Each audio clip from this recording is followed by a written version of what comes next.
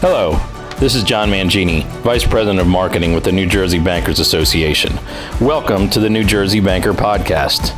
Today, our President and CEO, Mike Affuso, sits down with Carlos Rodriguez, President and CEO of the Community FoodBank of New Jersey, for a discussion on food insecurity issues in New Jersey, the impact of global supply chain issues and inflation on needy families, and a new partnership between New Jersey Bankers and the Community FoodBank of New Jersey. Thanks, John. Carlos, can you tell us a little bit about the Community FoodBank of New Jersey and your programs? Well, thank you, Mike. Community FoodBank of New Jersey has been around for nearly 45 years, and our purpose has been pretty constant. Make sure that families have the food that they need right now, and then really work on how they can feed themselves in the days, months, and moments ahead in their lives. And we've never seen as much need as we're seeing now, and such dramatic changes in that need. And to meet that need, we're also targeting our solutions in a way that really meets the community and the neighbor where they are and how they are. So there's a number of programs that I hope we can get into that really start describing that.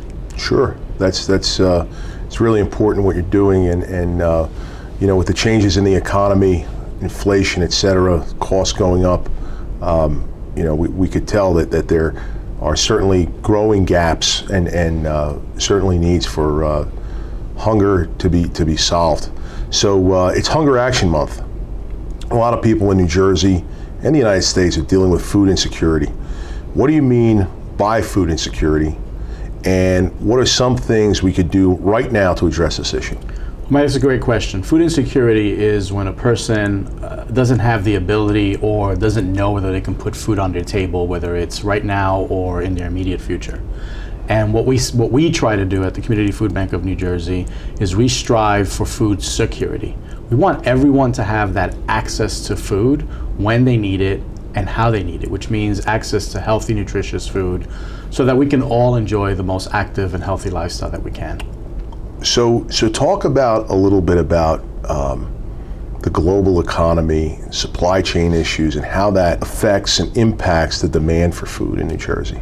Well, it's been a roller coaster ride is how I like to describe it. It started with the pandemic, which feels so far away at this point, but really in the last 2.5 years, we've been dealing with supply chain issues. So let me tell you how that plays out twofold.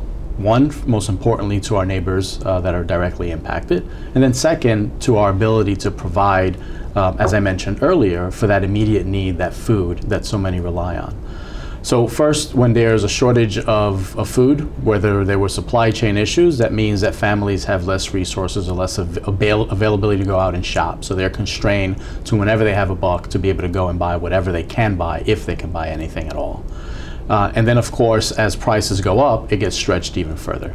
And so we've seen that story play out in different versions since the beginning of the pandemic, when there was a run for items in some cases, then supply chain issues, and then most recently, inflation, where I don't have to tell this group the number of the increase in food prices and fuel prices have really had an impact on everyone. Everyone has been able to see it. Well, imagine if you were just trying to get back on your feet from 2.5 years of income loss of some kind, or of high increases of expenses because of that.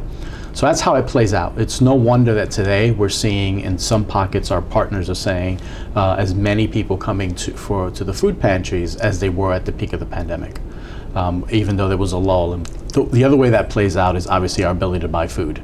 So donations go down when there's supply chain issues, and even though they've rebounded, the amount of food that we're distributing now and resources that we're providing are at record levels.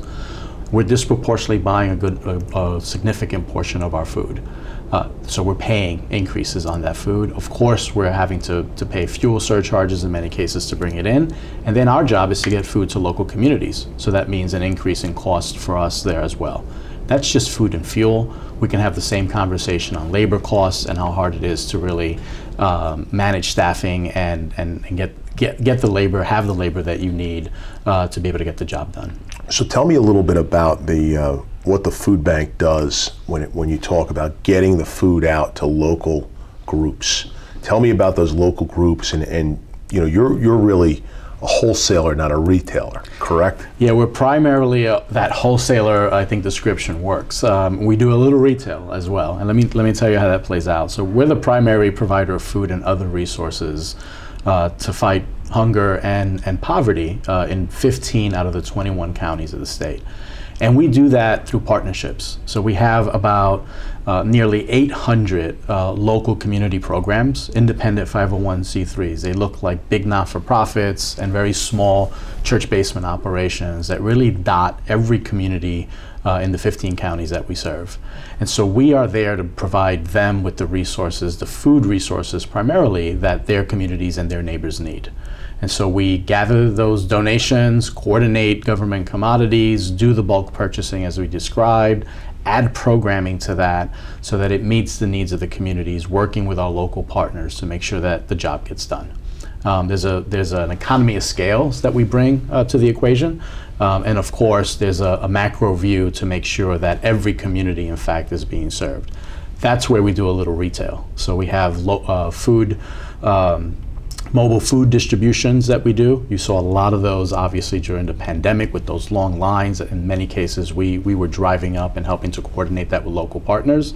And then on even now, we have pantries that go in to supplement where there's just not enough capacity locally to distribute the food that's needed. So 800 organizations you all provide some level of service for in 15 counties. Like that's pretty amazing. That's an average of more than 50 locations per county. And I know it's not an exact science as to the spread, but that's really important. It's really important, the level of outreach that you have. Let's kind of get back to the families. What other factors besides supply chain and inflation are having impacts on these families that create this food insecurity? Overall cost of living is high. The one driver that we always hear, and this has been true since, since I've been doing food insecurity work and anti-hunger work, housing costs. In a high cost market like ours, or region like ours, folks have to really stretch whether to pay the rent or have enough to dedicate for food. Medical bills, unexpected medical expenses. We hear so much to car expenses. Never mind now how car prices are, or you can't even get a used car in many cases. So you have to really put in for those repairs. And we know how supply chain issues and labor issues have had an impact on that as well. So imagine you're back on your feet, you get a good job because the market is good, and you can't collect that first paycheck because you can't get there. You have to make an investment in a car or something like that, or in a repair. So these are all the real day-to-day things that keep families from being as economically mobile as they can. And the first thing that falls off that table of when they're trying to make choices is A, the quality of food, and then B, food itself. Think about a parent. Parents always going to sacrifice their meals and their needs so that the children can have enough food on the table. And so that means they're not going to work as healthy or as fed and energized, fueled as they should be. And so that's just an example of how it plays out. Yeah, I noticed the governor just signed a bill last week which expands the school lunch program and the school breakfast program to nearly 200% of federal poverty levels, and it sounds like that's a lot of money and it's bringing in a lot of people, but when you actually look at what those levels are in the state of New Jersey and think about the cost of living, twice federal poverty is those folks are not making a ton of money. So it's very important what the governor did there too. That's exactly right. First of all, great policy. We've had such a success with the legislature and the governor really focusing on this issue, because New Jersey is not going to succeed on an empty stomach or without its children developing because of the lack of the right nourishment. So that's an absolutely great bill. It's going to be able to do great things in the schools. But you're absolutely right. It's based on the federal poverty guidelines, which are set federally, and poverty levels in New Jersey means very different than poverty levels somewhere else. And I think looking at it that way really just starts putting a picture. $30,000, $40,000 in New Jersey is not the same as in another part of the country where maybe housing costs is not as aggressive. Yeah, certainly there's great advocates for this cause in the legislature, principally Speaker Coughlin. He brought to the legislature and really shined a bright light on this issue, particularly in college campuses and food insecurity at college campuses. So, we're all very lucky to have advocates like that shine a light on this and explain where some of the gaps are for food insecurity.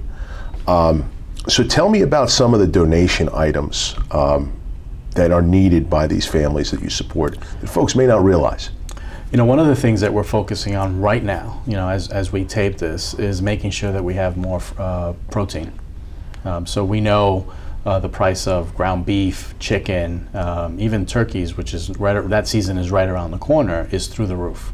And many families are having to do without some of that. So we're really focusing to see if we can help alleviate some of that in a strategic way. But on an everyday basis, we have shelf-stable products, canned goods. A lot of them now are more focused on being nutritious. Canned vegetables, fruits that are in their own syrup, etc. The most surprising thing I can share with you that many folks find surprising is that more than 35% of all the food that we put out is fresh produce. We've increased our fresh produce distribution dramatically over the last few years. A, because families want it.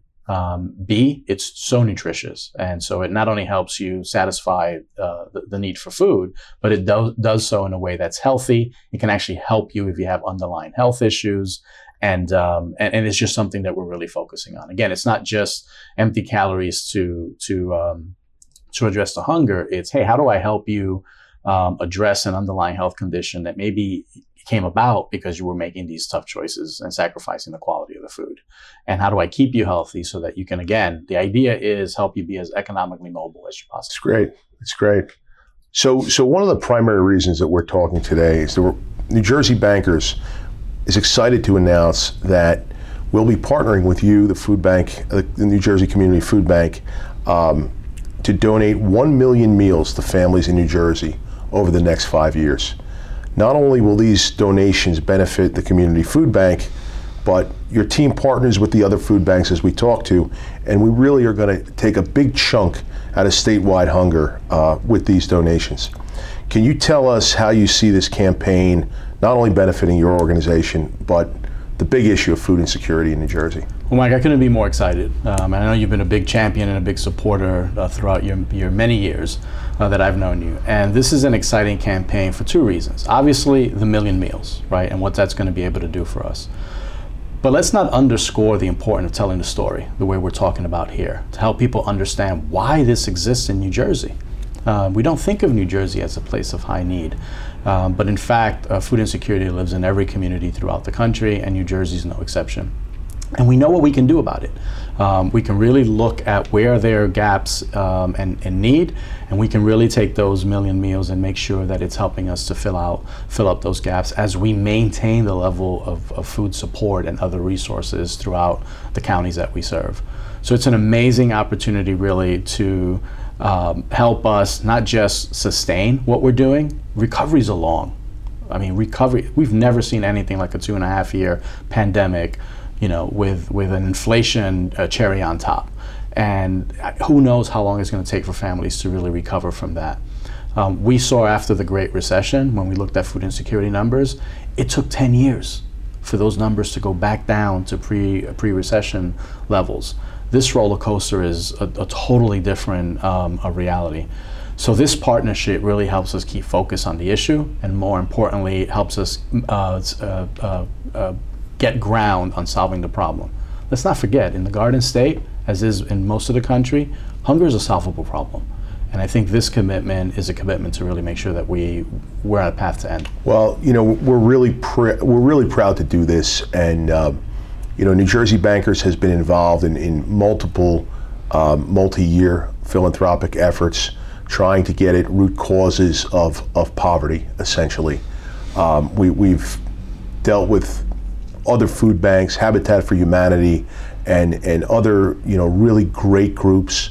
So we're really pleased to begin another 5-year commitment with another great organization, which is yours. And our goal is to make an impact. And we believe that 1 million meals will certainly make an impact. So we're very happy about that. For more information on the Million Meals campaign and how you could participate, folks, please see the link in the summary of this episode. And in closing, I'd like to thank Carlos Rodriguez, President and CEO of the Community FoodBank of New Jersey. And for the New Jersey Banker Podcast, I'm Mike Affuso.